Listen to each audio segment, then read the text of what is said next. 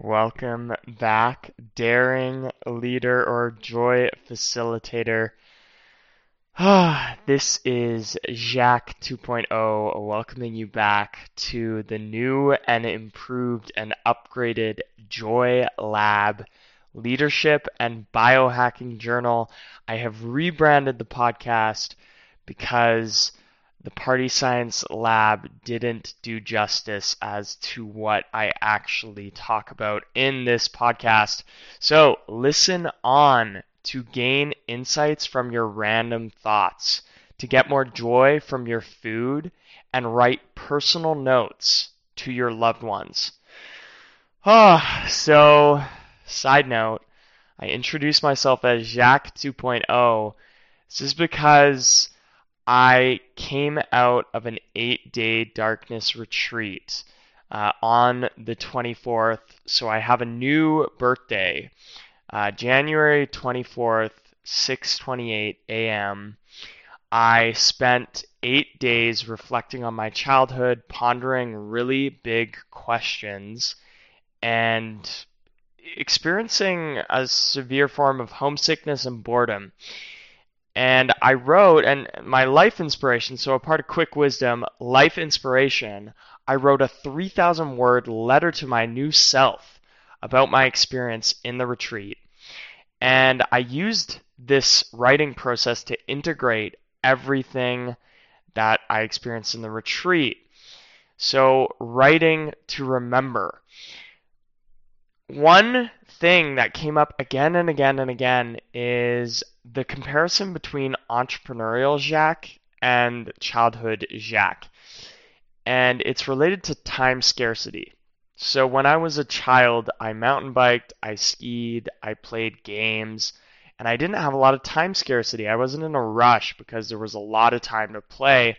When I became an entrepreneur, I cut out all my sports, all the games, and I developed this sense of urgency and time scarcity because I was trying to be productive so much. And so I realized in my darkness retreat, and this is one of like 20 insights in this letter, I realized that I stopped doing what I really enjoy, and I stopped having fun because I had this toxic productivity mindset so well known to the West. Okay, so new perspective this week. My friend and mentor, Marco Beneteau, he is the author of The Circling Guide. He just arrived in Guatemala, and we discuss authentic relating and how it has really elevated Marco's facilitation style. All right. So my insider invitation this week is to a recurring workshop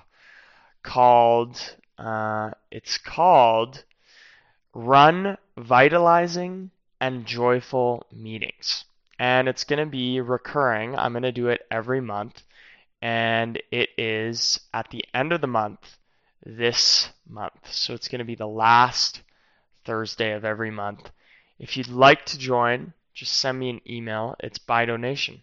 And it's going to be a lot of fun talking about principles of running awesome experiences. The paradigm shift for this week is from my host from the Darkness Retreat. The Darkness Retreat is called The Hermitage. He says I was actually eavesdropping his lecture outside the retreat center at like 7 in the morning. The answers are within. We're told to find fulfillment, but we already have what we seek. This is what darkness teaches us. So when we just sit with ourselves for long enough, we can find joy, we can find peace. We don't need to do things. We don't need to become someone. We don't need to be somewhere to experience joy. This is what I'm grappling with right now because, I've had this really intense self-improvement mindset for so long, and I've always wanted to be better. All right, joy principles this week. I've added a new principle category, so get excited. So for evoking joy in groups, practice non-interference. So this is the whole philosophy behind the darkness retreat is you let people sit in the dark with their thoughts, with their meditation practice, and you don't interfere with their spiritual development. So oftentimes facilitators will be too hands-on and they won't allow their participants to do things on their own, figure out the trajectory of the workshop or session on their own. And so practicing non-interference is about getting out of the way, creating space for your participants to figure out their problems, allowing your participants to guide the sessions. Stop controlling where it goes. The tool here is assign small groups and direct your participants to come up with their own way to accomplish their objective. Another tool or game that I recently played during a retreat was called the Game Game. And you're put into groups of 3, and what happens is you each have a time to. There are Guatemalan locals screaming outside, distracting me. The game. So you each have a turn to introduce a game to the group and facilitate it in the group. So the group decides what games to play, and each person has a game to introduce to the small group. All right. Joy in relationships, writing love letters. So I recently sent off one of these to my semi-stepmom, and this insight came from a moment of sorrow. I was crying. This is in the darkness retreat. I was crying, and I wrote this love letter to a woman in my life, and it was a surprise. I wrote it in her journal on like the very back page, and she didn't know I had written it. And she finally found it and approached me about it. And she said it really made her cry. And so in the darkness retreat, I was visualizing this person crying to the reading my love letter, and I started crying. And I started to realize how few love letters I had actually written for my dad, my mom, family, best friends. And it led me to declare that I'm going to write more love letters to my best friends and to my family, and I want to empower people in this formal way. So the tool for this is spend 10 minutes reflecting on acts of love and generosity toward you.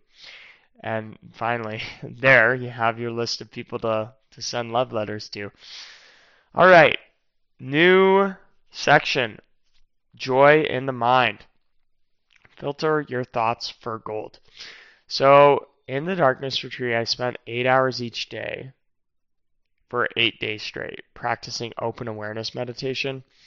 And this is when you watch your thoughts and filter them for inspiration. And eventually gold alchemizes. So this is the idea that when we're aware of our thoughts, we actually realize how much insight is in our thoughts. When we actually watch our thoughts, when we're daydreaming, we're not aware of the insight. We're just kind of in this stream of consciousness. We're not actually watching our thoughts. We're more so in them. So being a third-person observer and watching our thoughts, filtering them for gold, is what I did during the darkness retreat. And if you read my letter to my new self, there's a bunch of insights on there on like how I want to steward my wealth differently and whatnot. So the tool, spend 10 minutes doing nothing. Don't move, don't multitask. Watch your thoughts with a notepad nearby. All right, body. Do nothing but enjoy your food when you eat. So the food at the Hermitage was incredible, and I developed this new habit. I don't check my phone, I don't listen to things, I don't have my computer out, I don't read. I just fully enjoy my food because the food was so good. So I was eating mindfully. I chewed my food more, I soaked in the flavors, I enjoyed it more. And this is great, and this is probably one of the reasons why the French live longer even though their food is so filled with saturated fat, is because they sit down and they socialize while they eat. They eat very slowly. So the tool, put down your utensils after every bite, slow down, and let yourself salivate. So my newest research is the Rebirth Jacques 2.0, New Habits, Mindsets, and Life Goals. It's about my experience in the Darkness Retreat. It's a 3,000-word letter to my new self. And beware, it may lead you to rethink your lifestyle. So check it out. And this is a photo of me in my little darkness hut. Oh my gosh. Wow, I was so happy to get out. Oh my God.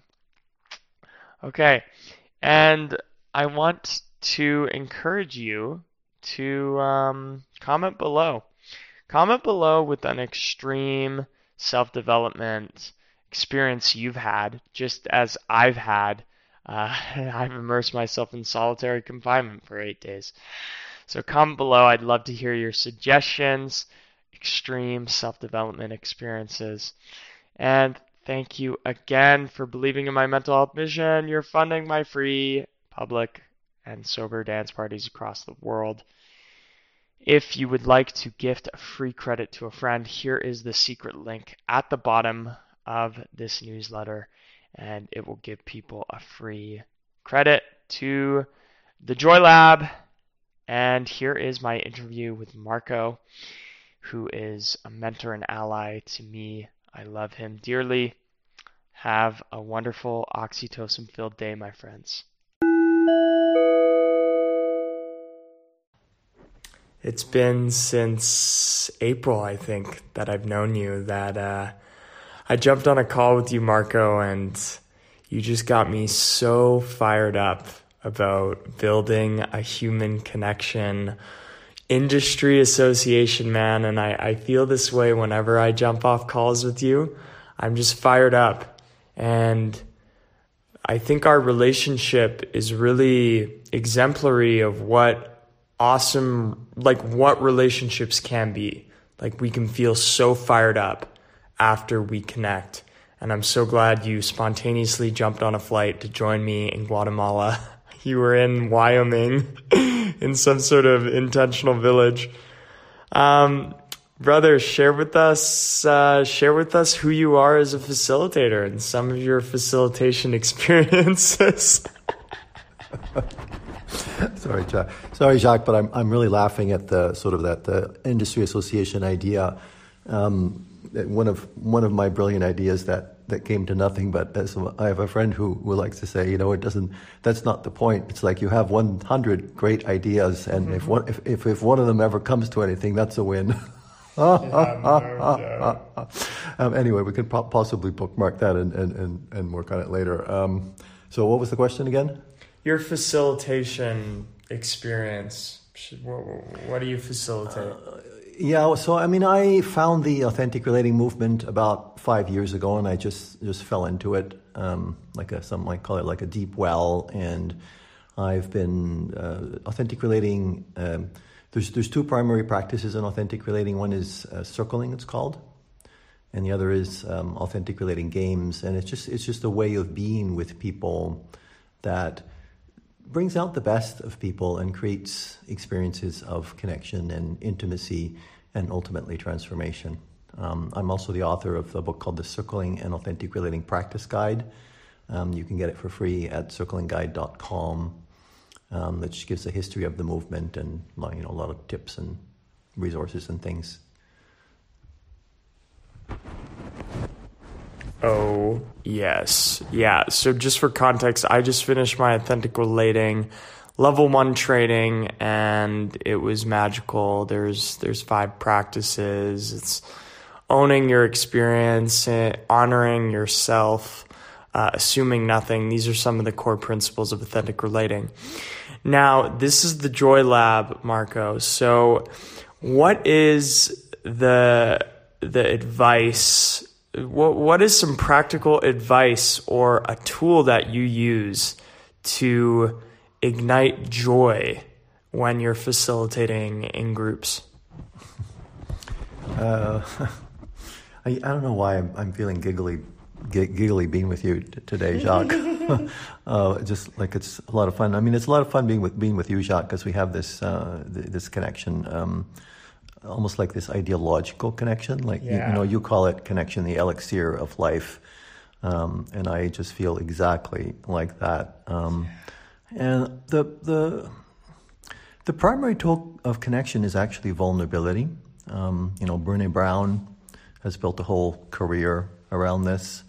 So it's just revealing to others what's going on inside you in the moment, in the present moment. That practice alone is so powerful and, of course, very scary and very risky and, requires a level of attunement to others because, some people may not be interested or judgmental or scared. But in that case, you can mirror your reaction to them, right? I call it basically showing up in truth and care in all your relationships. And, for me, this is it's a spiritual practice. It's my prime directive. It's my enlightenment. I attempt to do this all the time, continuously. So not always with great success, of course, but that's part of the point. Lovely. Right? Yeah. I've definitely have firsthand experience with your vulnerability, and we do these entrepreneur circles together, and everyone. It's just this principle of when you open up first as a facilitator, you change the vibe in a group, and you really create opportunities for deeper connection. And it just starts with the opening up yourself first, and share with us. That's a great tool for relationships and unlocking joy in relationships, because I think vulnerability doesn't always have to be, it doesn't have to be these uncomfortable emotions. It can be these positive emotions as well. And I think vulnerability is often regarded as, sorrow and trauma, revealing secrets, but it can also be the joy. But share with us, in groups that you've facilitated, Marco, what is a tool that you've used in groups, maybe related to vulnerability or something else? Well, my primary developmental practice is the circling practice. Vulnerability is, one component of that, but there's more to it. There's paying attention, there's empathy, there's presence. So are you looking for one primary tool or practical tool that we can apply in our sessions, perhaps? Well, I basically advise people to try circling. Yeah. Because circling, it's a very complex. Actually, I won't say complex, but it's a very, very powerful process, and it's very hard to describe if you haven't actually experienced it. But it's basically just being in presence with people and communicating what's happening with us in the present moment, although not exclusive of what we call stories or coaching, or even advice giving, especially. I advise, if someone wants your advice, it is an act of love to give it to them. If you have something that they would be receptive to.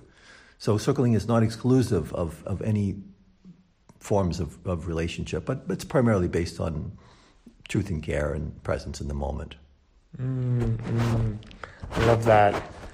Do you have a technique for really getting people present in the moment? Yeah, well, it's a very tricky thing because there is no single technique. Yeah. We like to begin groups with just a moment of breathing together, dropping in. Sometimes we do this thing called the noticing game, which is just noticing what's going on with us and how we relate to other people in the moment. Yeah.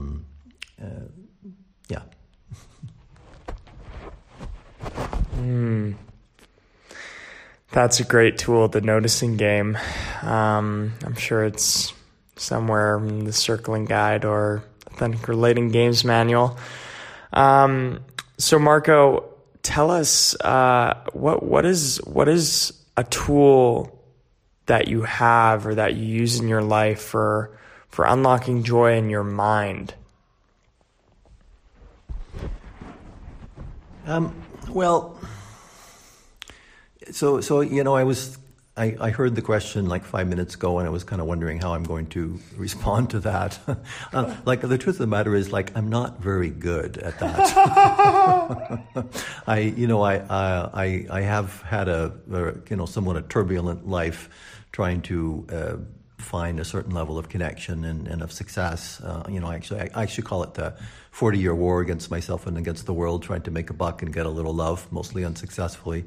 But I am very persistent. I will give myself credit for that. And I have, I'm like 61 years old right now, and I have reached the point in my life where I'm actually finally, feeling content. I don't have any specific tool. Just like, don't give up. I love it. And I think the tool that comes to mind there is pausing and acknowledging how we're making progress. And oftentimes as an entrepreneur, I just focus on all the reasons why I'm messing up, and I don't really celebrate myself. And I think that you're kind of letting yourself celebrate your progress a little more, Marco. And I think that's so important, to celebrate ourselves. Just by saying in our minds, like thanking ourselves in our minds, but also putting our attention on the things worth celebrating, especially like with our projects and our self-development. And Marco, with your body, do you have a tool or do you have advice for bringing more joy into your body?